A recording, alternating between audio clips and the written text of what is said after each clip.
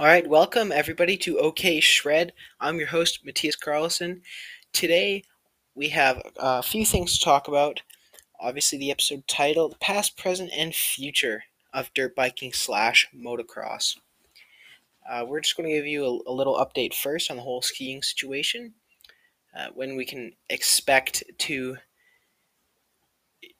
come around the season of talking about skiing, if you will. So, the ski hill I have a season's pass for is opening on November 25th, which is a Thursday. For all of you people who are going to be skiing at Big White, I guess, I don't know.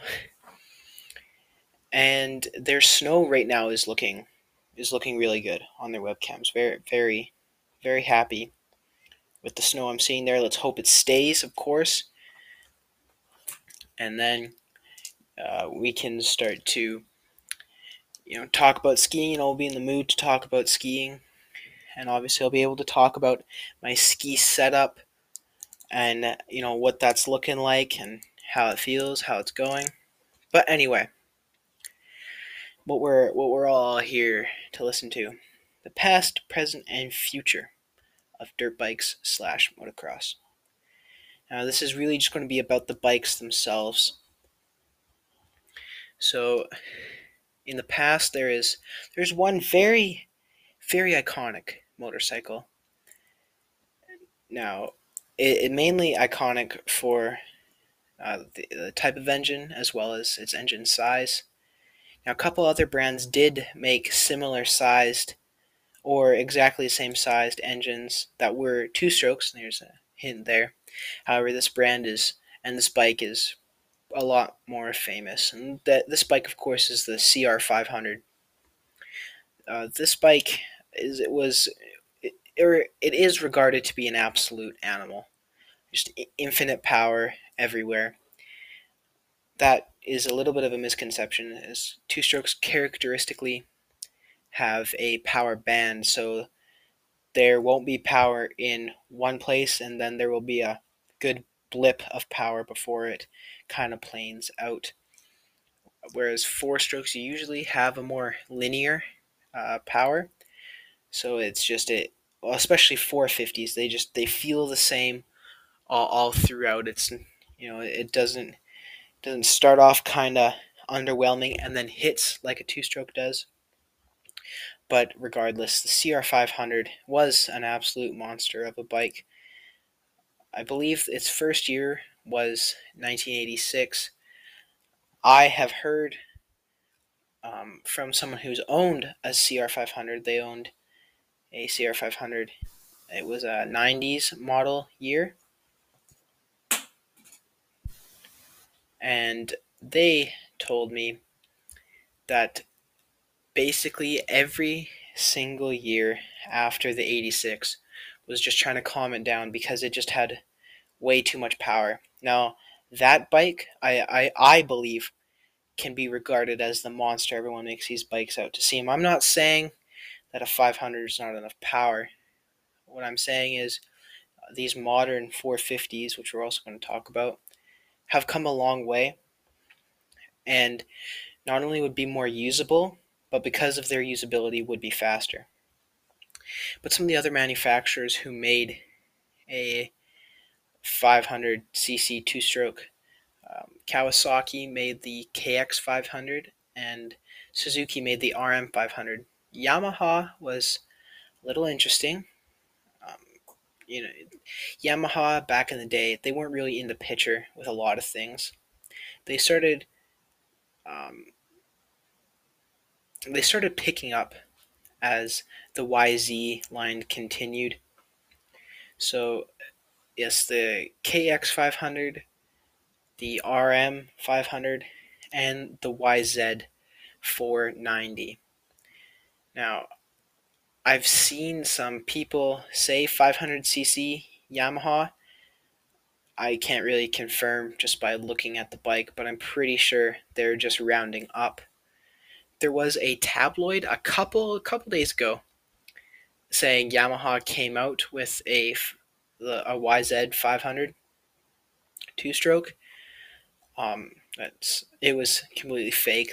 Some fake, tabloid website, whatever, trying to get views, trying to get clicks, trying to get money at the end of the day. It appeared on some little sections of TikTok, but it's can 100% be confirmed it's not a thing. As much as everyone would love for it to be a thing, nowadays a 500 two-stroke makes no sense. Mainly because in the AMA Supercross and motocross, I believe, it's just yes, you can't have a two-stroke racing, so there's literally no point because the two-stroke buyer makes up a very small percentage, not very small, but a smaller percentage of Yamaha's market, I guess. Mainly because lot people who are buying them are racers. Now, of course, the uh, YZ whatever engine size X, like the 125X and the 250X, very popular bikes for woods riders.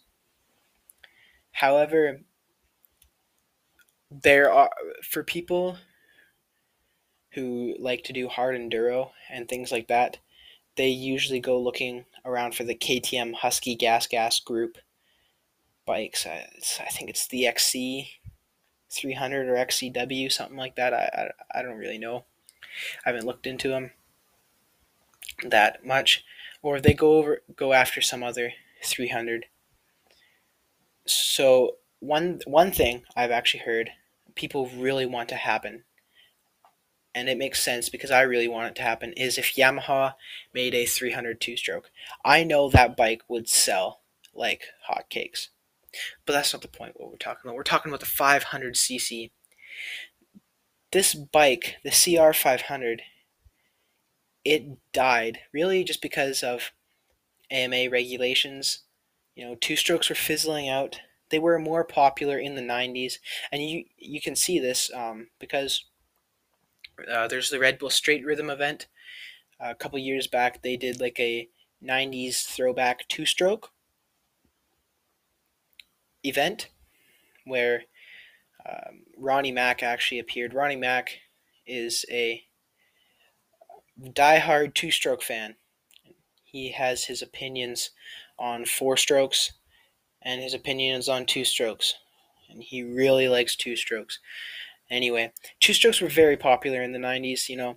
Lots of people, they associate, this two stroke smell of what dirt biking was back then. And they are dying out for sure. Just because like motocross and supercross, those sports are really keeping dirt bikes alive because there's money in supercross, like watching it, advertising around it, everything. There's money in it, so they're going to keep doing that to chase after the money. However, if it's not money related, then yes, of course it's not going to do as well. Now you might be saying, well, what about hard enduro? Hard enduro, very few of them use four strokes. The only enduros people who use four strokes are the like arena enduro people, which yes, they use 350s. 350 is a little more usable engine size. But yeah, they use two strokes. So how come the CR500 couldn't stay alive for those people? Like I said, hard enduro has become a little bit more popular over the last few years because it's a completely different sport.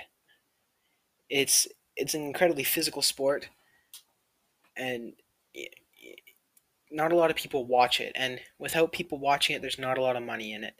Now there is money in it, which is why it's a thing, but not as much as motocross and supercross. And it's for that reason that a lot of manufacturers are fizzling out two-strokes. Yamaha is the only Japanese brand that makes full-size two-stroke bikes. Kawasaki came out with recently the KX112, which is a super mini. So in a super mini class, you can still race a two-stroke, and the highest engine size you can do is a 112. And so you can see how the racing is keeping those two strokes alive, but there's not really big and mainstream um, two-stroke races, which is why they're not as popular. Now, Yamaha kind of has a monopoly on the market, and this is because there are a lot of Yamaha fans out there and two-stroke fans out there, and they'll buy a Japanese two-stroke. And most people are people who need to be on a full-size bike, which is why they're not buying, the Kawi 112. And also they need the power. These small two-stroke bikes, you have to be pretty skilled to ride them. Your clutch control has to be really good. You have to always keep it in the power band, otherwise that thing just won't move. Now, I'm not saying nobody can ride a small engine size two-stroke. I'm just saying they take skill to ride, which is why more people go for the 250 300. And obviously you can't race a 252 stroke anymore, and the only racing on 300s is hard enduro. And so really it's the racing that is keeping the bikes alive. And because there's no use for a 500 in racing, that's why they really fizzled out. And on top of that, they just weren't that usable of a bike. Having such a hard hit, you not as skilled as a 120. It's well, not I can't say if you're more skilled or less skilled than a 125 rider, because it's a different kind of skill. But it would be hard to ride, especially in the woods. But nevertheless, the CR500, KX500, RM500, and not so much the YZ490, but we'll throw it in there just to be nice. They were legendary bikes and incredibly cool bikes. And I mean, they're very sought after nowadays just because of the status they have, not so much the functionality. But that was the past, and we did dip into the present. But what is the present? Obviously, in Supercross, we have our 254 strokes and 450 four strokes. Now, there's money around this racing. That's why these bikes are a thing. That's why they're developed. Like, Yamaha does not really develop their two strokes. They did make quite a few changes, but really only to their race two stroke, which again just shows how racing's where the money's at. So that's where these manufacturers are going to spend the money. The 450, it's just a lot of bike. I'm not saying it's unusable. The one thing people do fall into is, oh yeah, 450. I mean, I'm a 450 kind of guy. Well, why? I don't know. I'm just a big guy, big bike. Often 450s end up being too much power for people, especially when they like to ride in the woods. I'm not saying you can't ride in the woods on a 450, but manufacturers make 450s for the woods, not these motocross bikes. And some people fall in the trap of buying the motocross bikes. But is there anything, as far as motocross, what's wrong with the 450 four-stroke? Not a lot. One thing people say is because they just have so much power, it takes away a lot of the skill, and it kind of does. There's not a lot of clutch control in motocross and supercross as there was with when there was smaller bikes and two strokes and everything. But two strokes is a different story because you have to ride two strokes differently. So people say that you can make a mistake on a four stroke and the power can just get you out of it. Some people said the AMA should switch to 350 supercross and motocross bikes, which would be interesting. It would require more skill, but the 450 has just been so solidified. I don't think it's possible for it to happen. The 250, Yes, that would bring up another thing as well. If the next class of rider, the guys who are getting paid the big bucks, is only 100 cc's more, then it just seems a little more unproportionate, which is true. So would they then have to come up with like a 200 four-stroke? That's just a weird size of bike, and not quite enough power, and then it becomes all this new research and development that companies would have to do. The KTM, Husky, and GasGas group, they already have a 350, and they can very easily turn that into a motocross bike. These Japanese brands do not, which is also another reason why I think it won't be able to happen, is because the Japanese would have to come up with a whole new bike, and they could lose a lot of their riders to KTM, because they know KTM maybe not as refined, but they have, or sorry, not 100% refined, but more refined than what the Japanese are going to start out with. So it just doesn't make sense to switch to a 350, but it would be interesting to see. Because yes, I personally believe that the 450 does take out a little bit of skill, and smaller bikes require you to be more active and ride the bike. But for the most part, there's really at the pro level, there's nothing really wrong with the 450 four-stroke. When you just look at it, it's just a solid bike.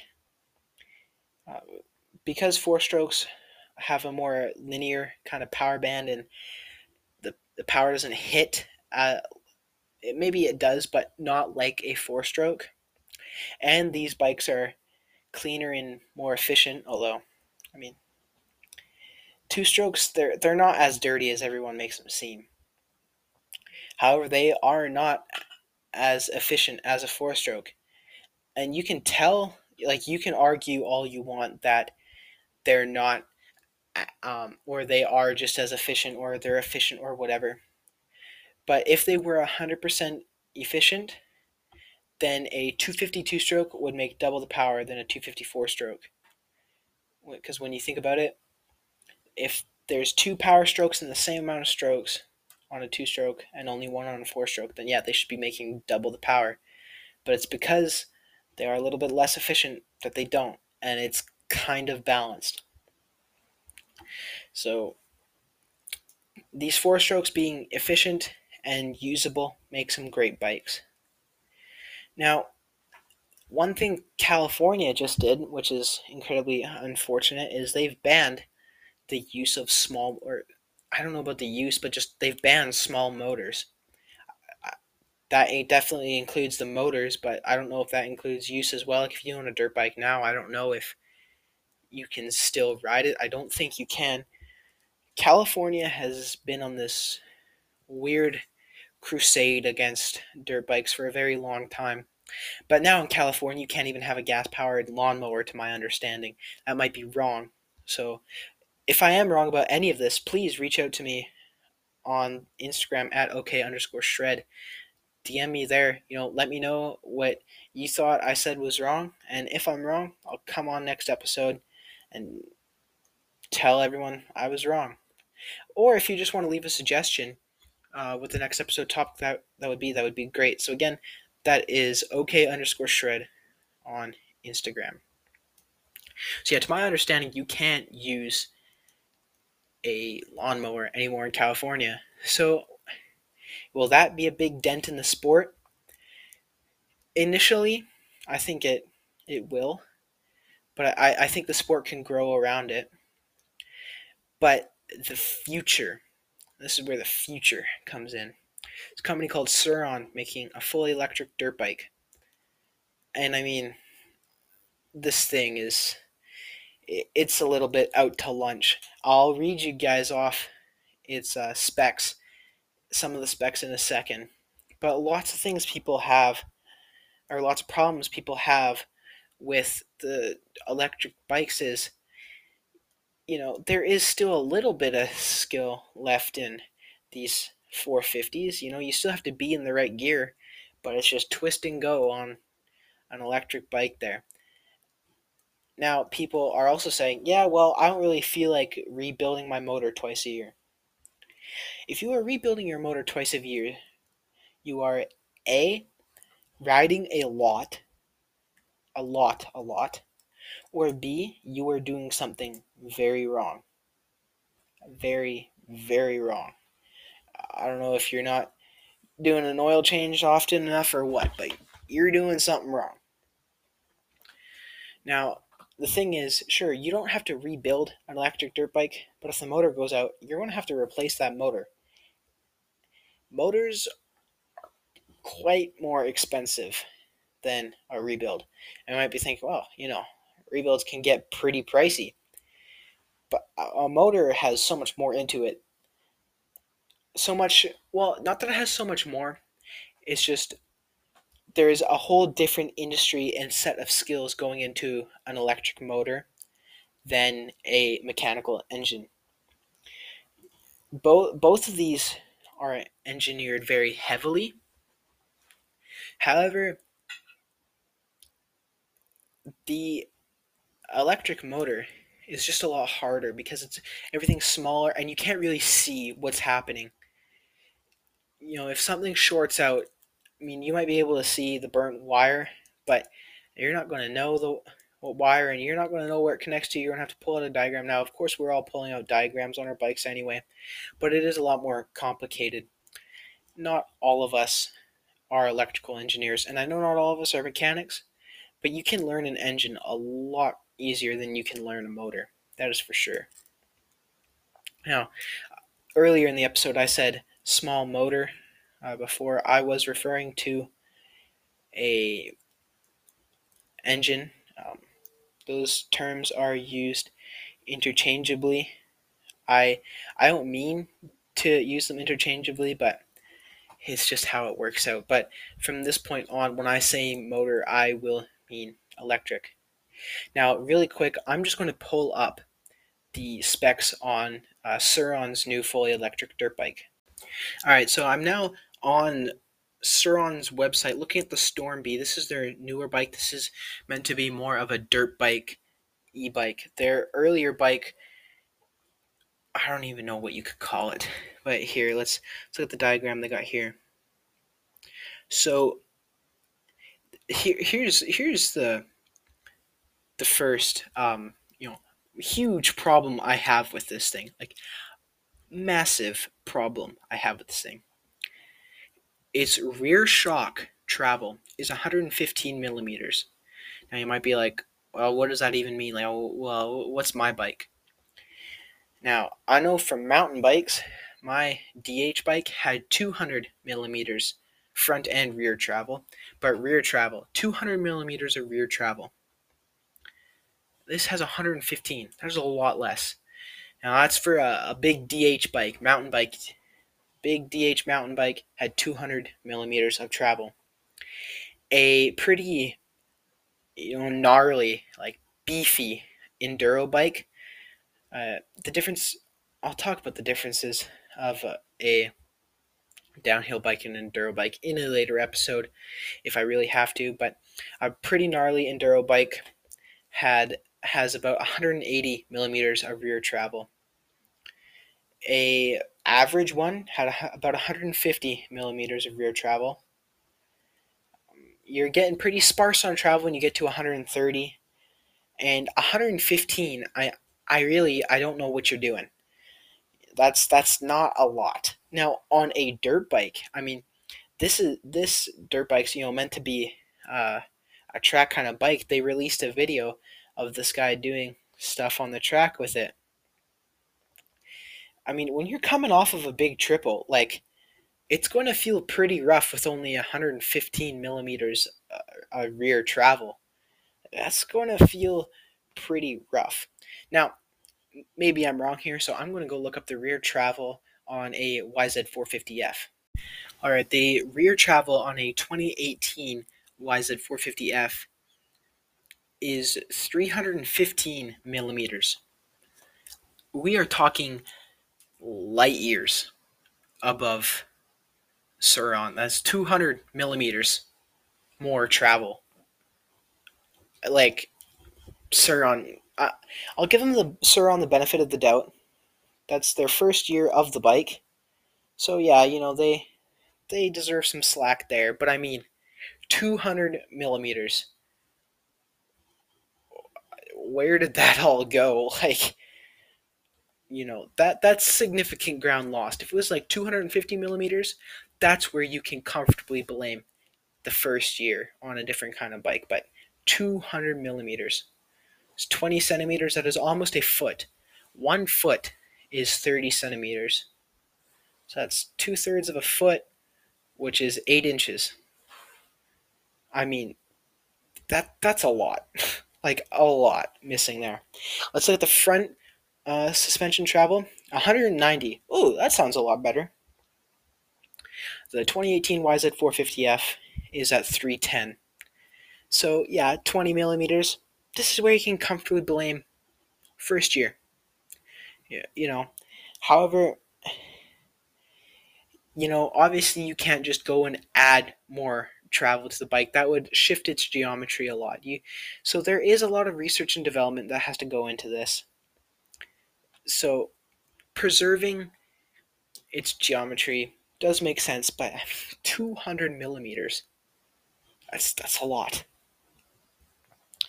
Let's see. Now we're on the here. Just trying to find the off-road specs here. So this is the bike that's designed to be more motocrossy. So here we go.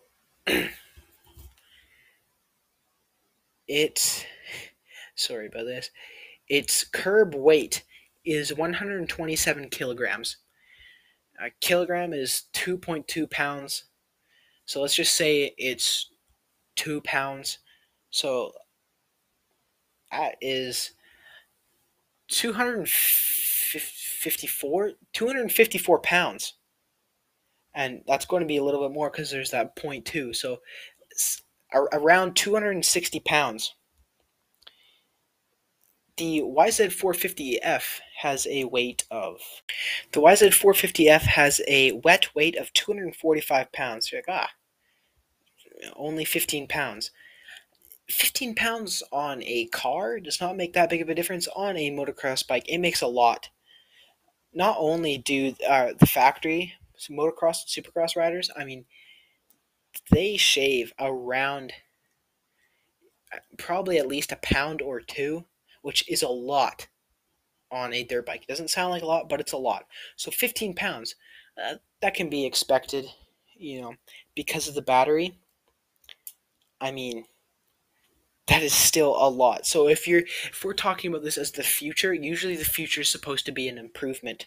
So far, all I'm seeing is, horrible disappointments.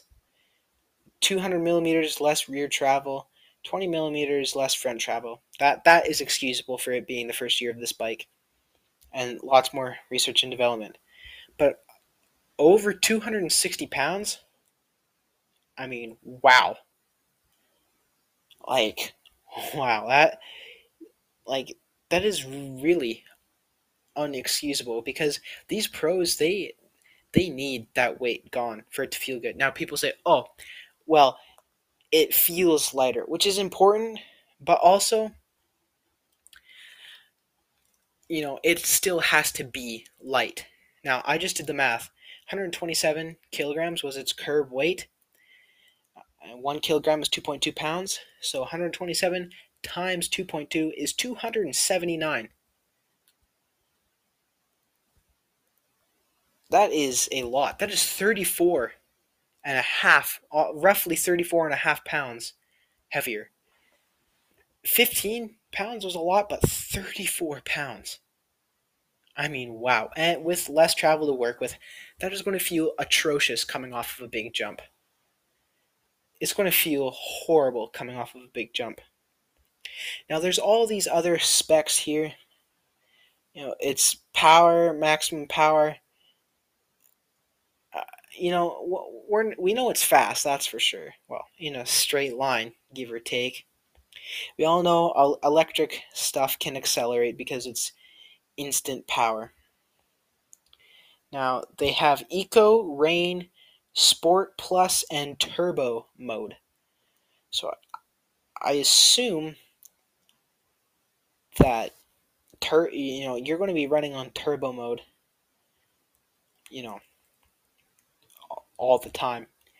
Now this bike does have a top speed of 110 kilometers an hour. I don't know what that is in miles. I'm sorry.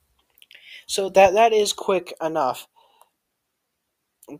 But I mean, I already know the YZ is going to be faster. The YZ can go 80 miles per hour in km. Okay, give me a sec here. So the max speed of a YZ450F is around 130 kilometers an hour. So, I mean, that 20 kilometers an hour, yeah, it makes a difference if you were planning to like supermoto this bike. You're not even going to see 110 kilometers an hour on the track, so that doesn't really matter. And we know this electric bike can accelerate because it's electric, and acceleration is what matters. But what's really unexcusable is that weight, 34 and a half pounds. I mean, yikes. And this travel, that's what's unexcusable. In my mind, you can't call this bike the future until there is some major reform. Now, Kawasaki announced in 2035 they are going to be going fully electric. Now, that is a lot of research and development for Sur-Ron and Kawasaki. That's a lot of time for them to do that. So, right now, this is not the future. But here's the thing, Kawasaki can go all electric all they want. It's what the AMA says. And Kawasaki's going to know that if they can't race in the AMA, they're not going to be making money and these bikes will flop. Now, they they can make electric bikes. I don't think they should go electric. I think it's good for manufacturers to have two because electric bikes are more friendly to the newer rider. That's for sure. There's not as much maintenance involved. Now there is still a lot of the same maintenance, tires, your sprocket, stuff like that. There is going to be that kind of maintenance to it. That won't go away, but it is a lot friendlier to a new rider. However, I don't think a pro like a guy like Eli Tomac or Cooper Webb, these guys. Who else? I mean, I don't think Ken Roczen races anymore, but guys like that, they couldn't pick up an electric bike and win right now. I mean, it's just too different. And I feel no matter how good it may or may not get, I mean, when electric things, when they start running out of battery, they get slower. I mean, you can't have that. Now, of course, when you're running on fumes on a gas vehicle, it's not going to be running at 100%. But, in races, they usually don't go down to fumes. So, yeah, it is more friendly to a newer rider. That is for sure. That is unarguable. Which is why bike manufacturers should have both kinds of bikes. But you can't just completely replace the sport with those kind of bikes. It's impossible. Now, if they did it more gradually, maybe. But as we saw with the two strokes, moving into the four strokes is whatever the AMA says, whatever keeps racing alive keeps the sport alive. And if AMA and racing says no, then that's going to be it for mainstream electric bikes. KTM makes an electric dirt bike. In fact, let's go take a look at those specs. The KTM is light years, and I mean light years ahead of the Sur-Ron, that is for sure. It has 250 millimeters of travel in the front and 260 in the rear. Now, again, that is less than your average 450, but that is an improvement. Now, here is its major improvement. Its weight. It has a wet weight of 245 pounds. That is impressive. Very, very impressive. As we saw, that was the weight of the YZ. And of course, pros will be able to shave some weight off of that as well. The KTM is a lot more on track, and that is because KTM builds bikes. Sur-Ron, as much as they say they do, they don't. So, does this mean that Kawasaki would have a better chance? Yeah, probably. They're used to building bikes. Now, recently, I've been hearing all this rage about Suron. I mean, as we can see, KTM, completely dusts Suron. That's without question. But as great as this KTM is, it, you know, it still is too different. And electric, batteries, they just aren't there. Maybe Elon Musk will help us out, save the sport, as some people claim going electric will do. Maybe. Only time will tell. 2035 for Kawasaki, that is a very good timeline. But if current electric bikes were to replace the sport, that would kill it. I mean, the KTM costs like 10 grand. The Suron is around 6 to 7. I mean, that is still a considerable amount of money. You're not you can't really find these electric KTMs on the used market as much as you can a gas bike. And even if you got rid of gas bikes in the AMA, gas bikes are going to stick around for a long, long time. Because here's the thing, on a trail ride, you can carry gas with you if you're really going that far. If your battery dies, your battery dies. In the cold, it doesn't really matter how cold your gas is. It's still going to be gas. But batteries do not do good in the gas. In the cold, my word. Well, they don't do good in gas either. So right now, if electric bikes were to replace, absolutely not. Will time tell? I don't know. I really can't see. People are raving these things are the future. It's iffy. Maybe we'll come back to the subject in a year or two, see how that works out. But right now, absolutely not. I think we're staying four stroke. The biggest development would be going 350, in my opinion. It's just both of these things is a lot of R&D for manufacturers, and we're going to have to see how they would go. That is all for today, guys. Thank you so much for listening to OK Shred. Like I said earlier, go follow us at OK_Shred on Instagram. DM me there if you have any comments, questions, or concerns. Maybe drop a topic for the next video. God bless.